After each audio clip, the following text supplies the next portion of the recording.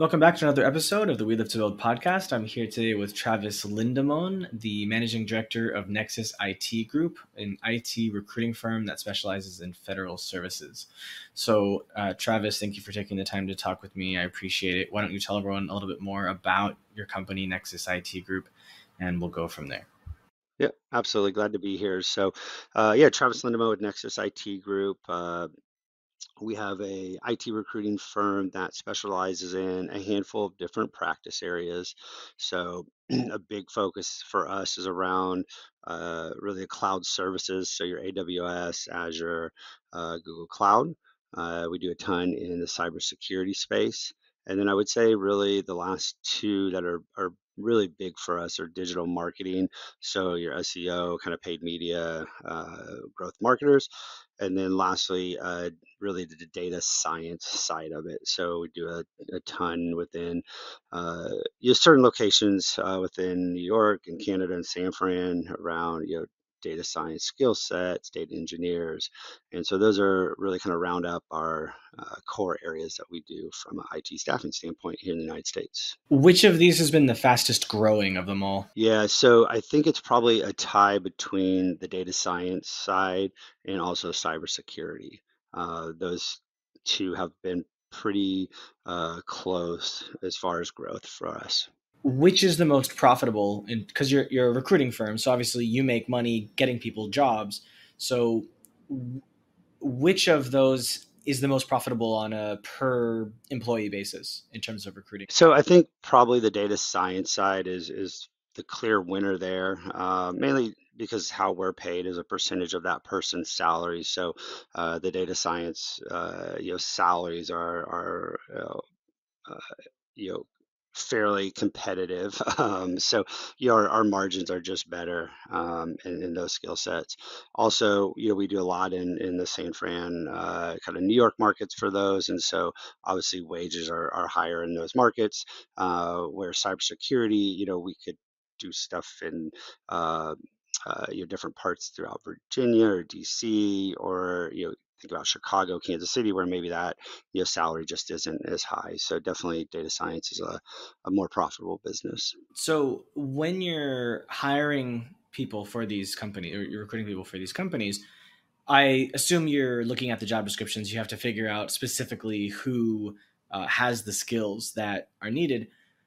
What do you see there being a trend in terms of what companies are looking for within these sectors? So let's say within data science, within The biggest change, if I just think about it holistically and what we've seen from a tech perspective from when I started in 2005 to where we're at now, uh, in the early days, it was really just somebody that could, whether it's a developer that could keep their heads down and bang out code, um, or a network engineer that could just keep the network up and running.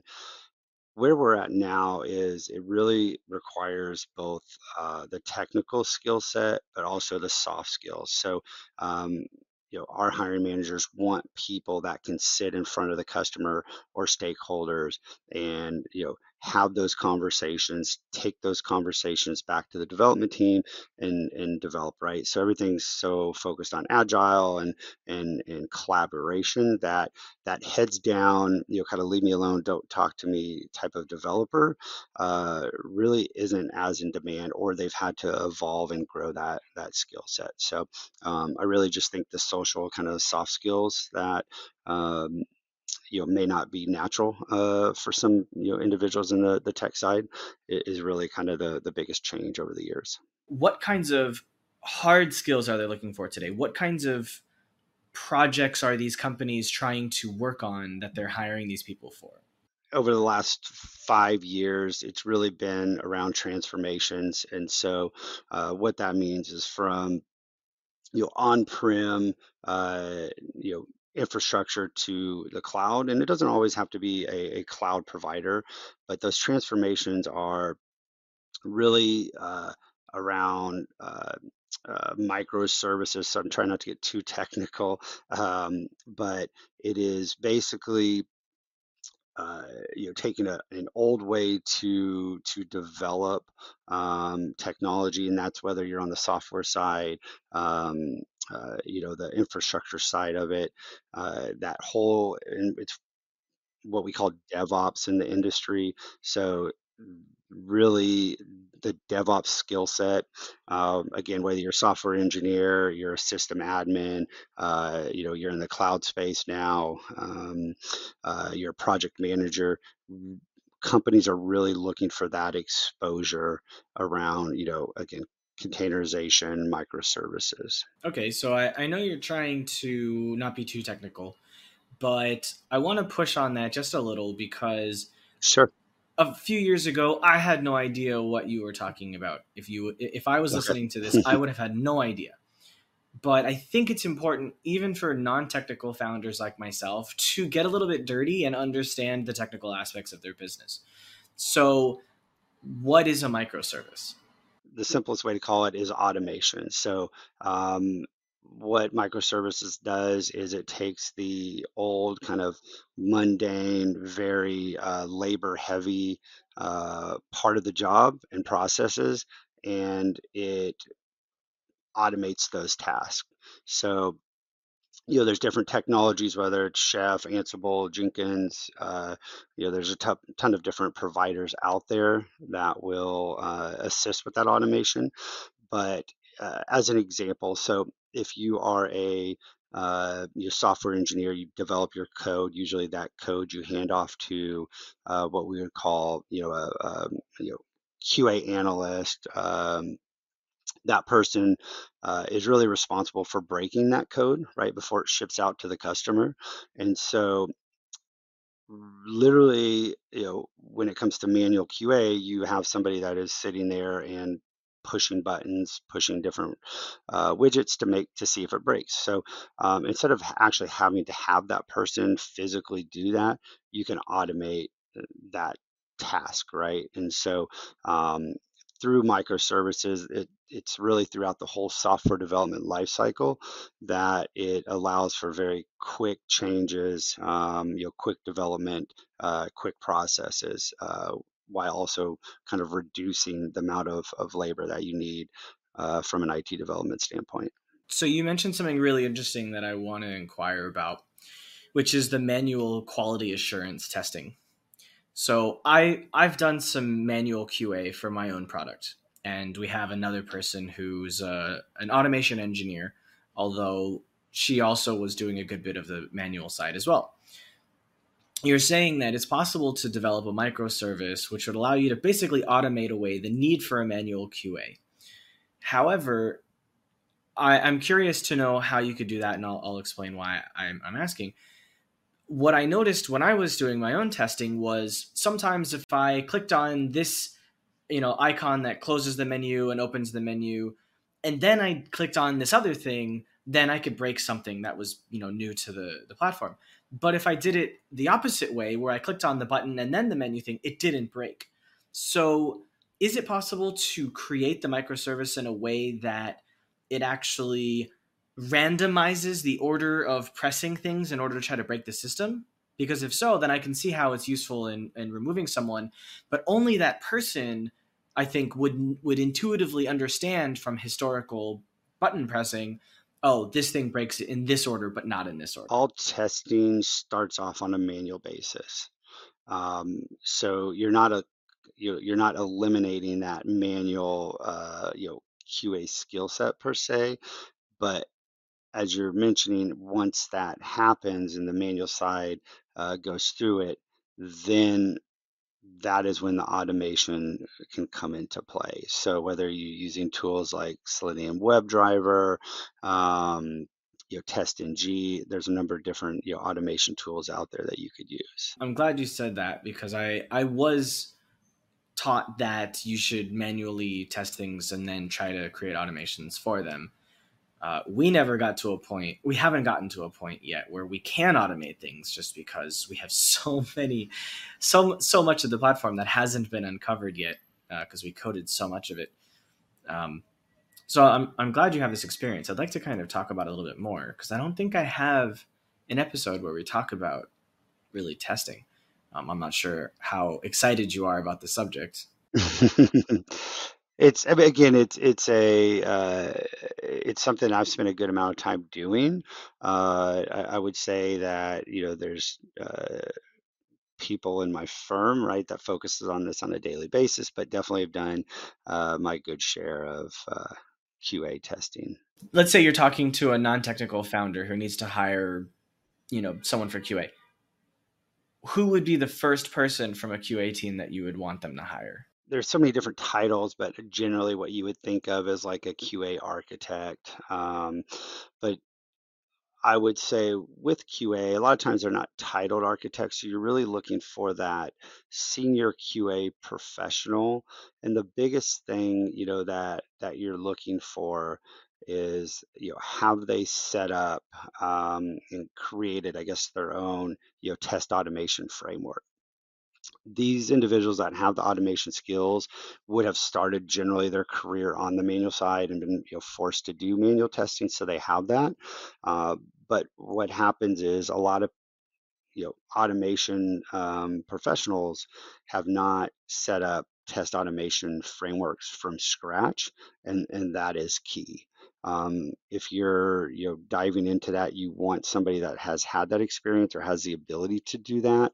Because what happens is so many of these individuals have great QA automation skills, but the frameworks were already set up, once they join the firm or, a new company, and they actually have not had to set up, that framework. So In our situation, we had hired someone to build it for us, and she was using Excel, and it was ridiculous. I mean, impossible and massive waste of time. So we tried to force her to use Jira and X-Ray. I don't know if you're familiar with X-Ray. mhm. Yep. Yep. So we wanted to set it up on Jira with X-Ray, and she was like, "Yeah, no problem." But she continued to build it out on her Excel anyways, and basically ignore us. So after a few months, we just got mad at her and fired her for just ignoring what we asked for. Then we hired another guy, and he started building it on X-Ray, and we started to move so much faster. But we also found that there were a lot of gaps in the um, feature documentation, so that the testing side was lacking information and causing tests to fail because the images were wrong based on like what our Figma said it should be versus what the documentations are. So many problems, and it took us a very long time to sort it all out, but it required our product manager, well, it required hiring a product manager and a new QA manager to work together along with me to make sure that everything was right. And um, yeah, just an absolute mess. What's the worst situation you ever kind of walked into? And you're like, oh my god, how am I supposed to fix this? I don't know if it's something we walked into. I think it's something that happened as part of a project that we were on. Um, so we were working with, and I can't use names unfortunately, but we were working with a very high profile managed services provider. So they provide consulting services to massive, Fortune sized companies. And so um, we had a couple employees out on staff supporting a very large migration project from an old email system to a new email system, and part of their job is to automate that task. Um, Unfortunately, one of the QA individuals had deleted over 200,000 email boxes for this client as they were getting ready to go live less than like a week out. So um, that's not something we walked into. Unfortunately, we were part of the project along with other IT professionals. So that was a fun several days in trying to get through that and bring in new talent to help fix the issues. So. They had a backup or no? In this situation, it wasn't a backup scenario. A little bit older technology, so things weren't quite in the cloud yet. There was some backup from an old tape perspective, right? But it was more of all the work was kind of already pretty much completed, and they were trying to test it, from a beta perspective. Um, so it wasn't like, oh my gosh, they're all gone, but it was, I mean, it was an oh my gosh moment because there was a ton of work that just kind of went bye-bye, and the go live date was quickly approaching. So that was really for us and from our perspective, that was, and for the client was just a huge nightmare dealing with that. So um, we've walked on, onto and taken on new projects where, and it's kind of what you described, where what they were hoping for, what they wanted from a QA perspective, it wasn't syncing up. So basically, have to start from scratch and make sure that again, as you're setting up the automation, that it is fulfilling, what the stakeholders want, right? So there's a lot of those types of projects where it's just kind of, it's not working, or somebody maybe went like a little bit of a cheaper route, so use somebody just that was referred to them that maybe doesn't have as much experience, or they use different, like in Upwork, or you just kind of outsource it overseas. And so sometimes those projects can be just a little messy, and we've had to come in and help with those. So When your team member caused the email inboxes to disappear, how did you handle that with the client to like save the whole thing from falling apart? I mean, the first thing is, right, you want to like understand and do a discovery, like how did this happen? But unfortunately, there wasn't like a ton of time to like point fingers, because obviously when we spoke to our employee, he said that, somebody from the other team, had told him to you know, push it out basically. So, again, you don't want to do a lot of the finger pointing. So for us, it was really like, okay, how what needs to happen for us to get this back online as quickly as possible, right? And so really that meant just staffing up, not only more people, but even at a higher level, from a knowledge standpoint, so that they can get in and quickly, diagnose and hopefully, resolve the issue. So um, obviously they're screaming, upset, maybe a few not nice words, but you just have to be, yeah, unfortunately things happen in life, right? And it wasn't malicious.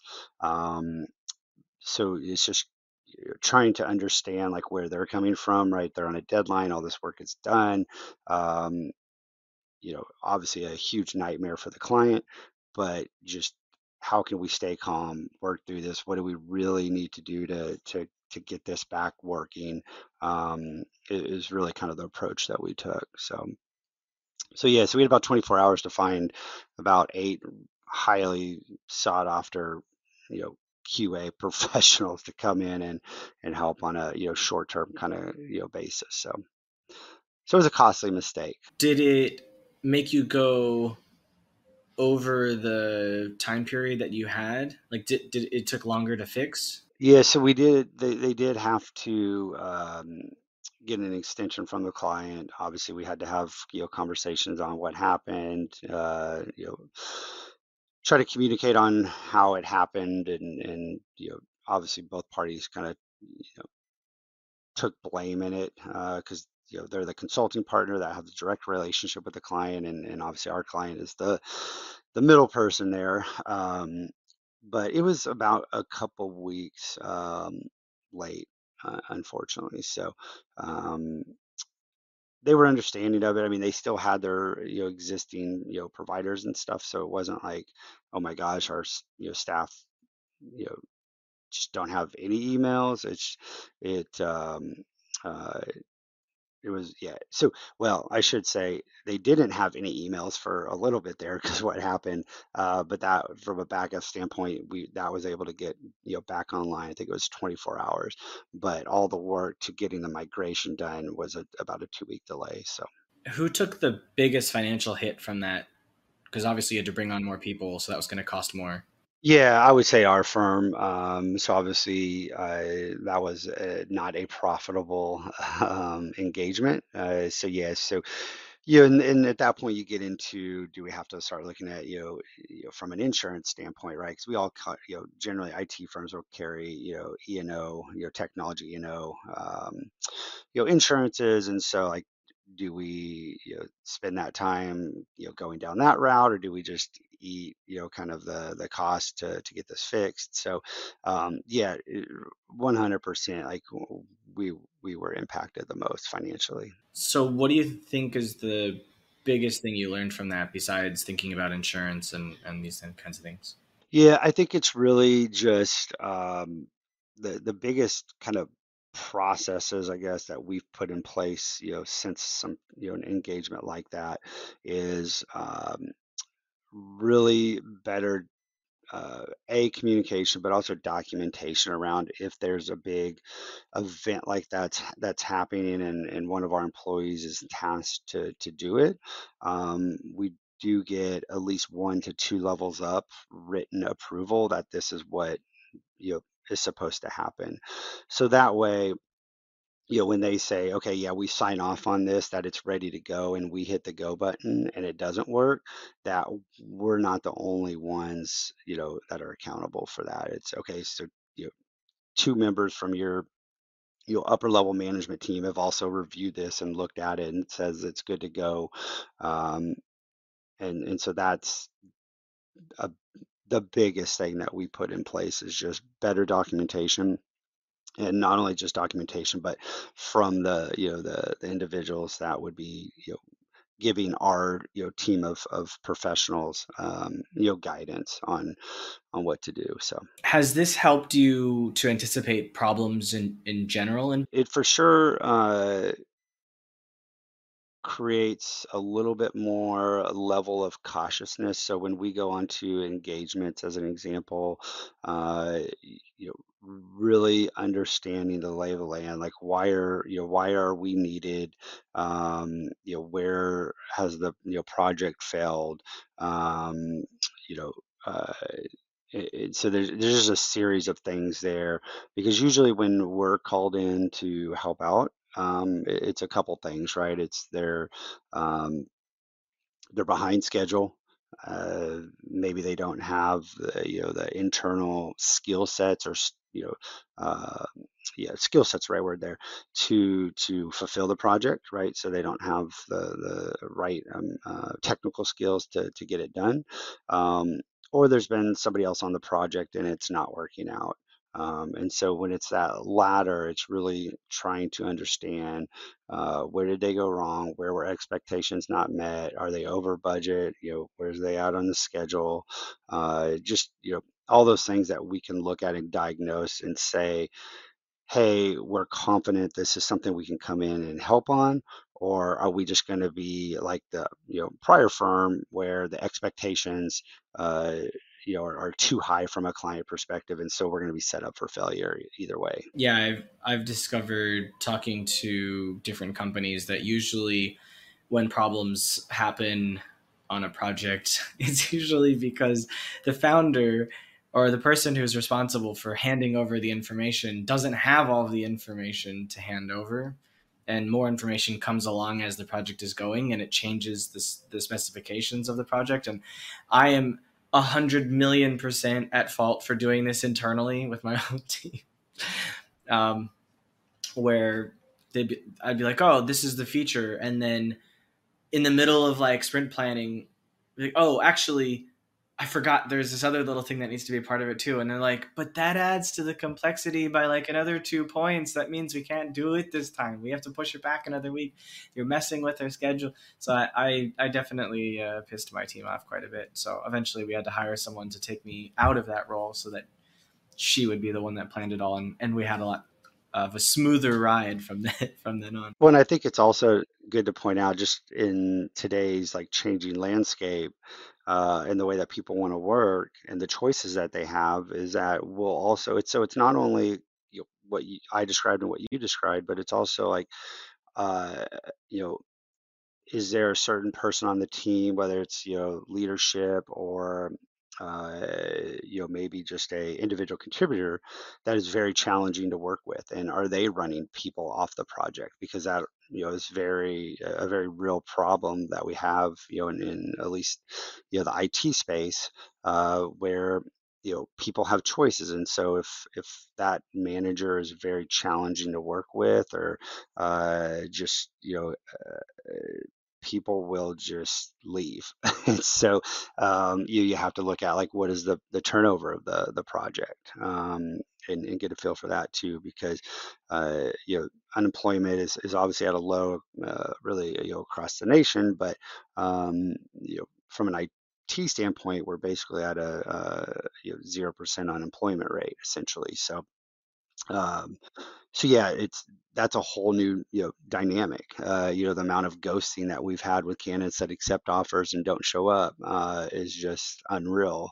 Really, I would say since probably about 2019 or so, it's really has become a real problem. So yeah, so you're not only evaluating like is it a good project financially, but are there challenges within our customers' teams that we're not able to solve those. If you have a cancer on your team, like there's nothing that we can do about that because our people are just gonna leave if you have that situation.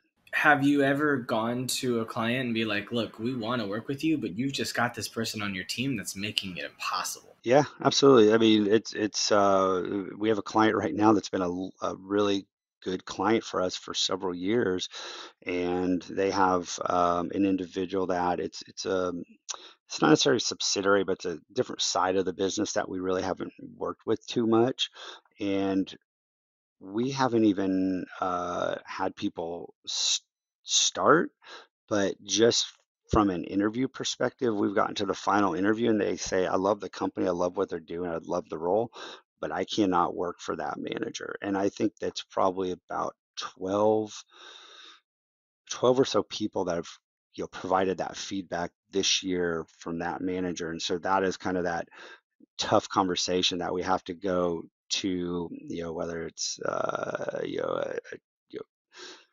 top HR professional or a CTO or CIO, and have that conversation, because you don't want to get that person in trouble, but it is good feedback, you know, for them to have. And so it's been interesting. They still let him interview, but he's not allowed to really ask questions or respond. So he's more there visually, and it hasn't really helped. So we're still kind of working through.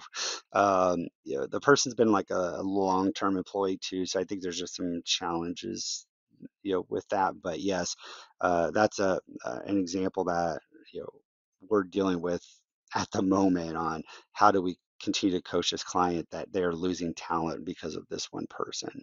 um, and it must be pretty bad if that many people are giving that feedback just from like two interviews with this individual. So Yeah, I always try to give someone the benefit of the doubt and make an assumption that they may not be aware that they're doing what they're doing. So there's character flaws and there's ignorance. And so I like to side I like to side with ignorance until someone proves to me that it's a character flaw. And who knows how the company's handling it? Maybe they didn't even have the heart to explain to him that people were upset, and maybe just like, oh, let's try something different. So, they may be handicapping him by not allowing him to learn why people are unhappy with him as a manager, and so he can't progress in his career, and they're holding him back by coddling him. So yeah, I that sucks. I hate that. That's the situation. You've been running this company for over 10 years, right? yep. So just over 12 years now. Okay. What's the hardest decision you've had to make in running this company? Hmm. I think the biggest challenge is really, so when I look at our internal kind of sales and recruiting team, from that perspective, the biggest thing is you hire people, you know, generally within the first month that they're not going to work out, but I have like a soft spot for people, and so I hope that they change. I hope it's going to get better. So the biggest, and I know it may be cliche, but I guess the biggest part for me is just like, hire quickly, fire quickly. I just am not good at that. So, because I want to hold on that, like, I know they can get better. Can I change them? Can I get them to work the way I want them to work? And so, I would say, 12 years, plus into this, I still struggle with that. You can tell within, I mean, maybe even a couple weeks if they're going to be long-term employees, and yet you let them stay for 6 months or 12 months or whatever the case may be. So That's exactly what I was talking about just now with like some people it's a personality flaw and some people it's just ignorance. They need time to learn and I've made plenty of those mistakes where I I was sold. I thought that they were going to be a good employee and then they proved me wrong, but I took a little bit longer than I should have to fire them. And then it took forever to fix the problems that I enabled them to create. And so, yeah, I've been learning how to be tougher on people because just can't. yeah, and I think it's kind of the also like your ego, like if you made the decision to hire that person, you don't want to be wrong and that they're not a good fit. It's probably a number of different things. It's being, soft-hearted, right? And maybe a little bit ego driven too, where it's like, I know there's something good in there. We just got to find it. But, generally it ends up whether, we either have to let them go down the road or they leave because it's not a good fit. So I have no problem admitting I'm wrong. I think it's just I wanted to give them a chance to adapt to our system, but then some people just can't, and when you start to see them like actually breaking processes is when there's the flags come up, and you're like, okay, no, can't tolerate that anymore. Um, my COO had he had like a flag system. He's like, this is a yellow flag, this is a red flag. You get three, three red flags, and we have to fire you, something like that, like a red card, like with football. Right? It's like some things are like, it, I don't like it. It's not a fireable offense. We need to give them the opportunity to learn from this. If they don't learn from this, it's a red flag.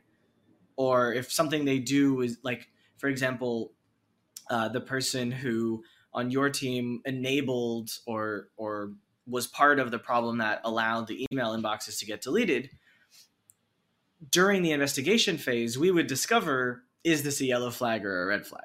If it's a red flag, you got to go right now. Sorry. If it's a yellow flag, okay, well, how do we make sure you don't do that again? Because otherwise you're fine. But if you have a history of these things, then clearly we can't enable that.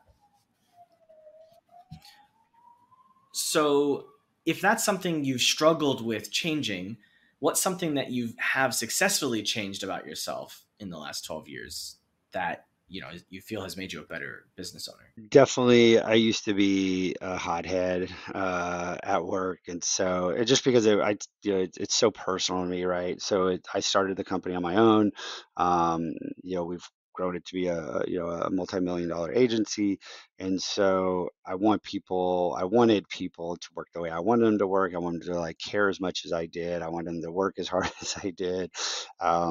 And so, I think just with the generational changes and how people want to work as changes and uh, just that whole, I don't want to get too much into what's in the mainstream uh, articles right now online, but yeah, I just over the years have had to kind of like take a step back, remind myself, nobody's going to care as much as you do, and why should they? Um, and really put people in place that can really, uh, you know, kind of soften that blow, or kind of be a arbitrator between me and other, staff as well, which has helped quite a bit. Is not being so emotionally connected to their success of the organization. So I am still a hothead, unfortunately, and I've had to learn that I could very easily get angry, and then I would show that anger to the team, which would obviously make the team angry because they're like, "Whoa, what the hell's going on? Like, where did this come from?" Because it's like when you scream at a baby, "No, don't do that thing," or like the baby's like, "Whoa," like they don't have the ability to process like why you're angry because they don't understand. It's the same with dogs, cats, whatever. You yell at something and they're like, what do I do? And so by working with my COO, he helped me to realize after this happened several times that like I can't keep doing this because it lowers morale. It makes me look like a bad leader, and instead, uh, to allow the anger to subside and come back the next day curious with tons of questions. And when you come with questions instead of anger, you actually enable a conversation to happen rather than accusations and fear and anxiety and stress and crying and all the stuff that you don't want people to feel. And so it was during this process that I felt like I was becoming a better leader because I don't know what's happening all day long. I shouldn't know what's happening all day long. It's not my responsibility to do that. It's my COO's responsibility to keep up with everything. And so if I see something in a Slack channel that angers me because like, oh, what the hell, why are they doing this? It feels like they're going around some work that I was trying to do, but like actually according to my COO, I'm not supposed to be doing that work, right? They're supposed to be doing that work and I should have just passed off the information, but I was trying to get in the middle of it and they were having a conversation without me about it. And it was like, so oftentimes problems are because of lack of understanding of expectations and not hierarchy, but responsibility between different people. And so sometimes I would get mad because I'd felt like I was being cut out of something where in reality, I shouldn't have been a part of it to begin with. Hmm. Yep, absolutely. Yeah, I think that's definitely something that again, over the years, just impacts your mental health, your stress levels, your relationships at outside of work, whether it's your family, your spouse, kids, whatever. That you really have to be able to take a step back.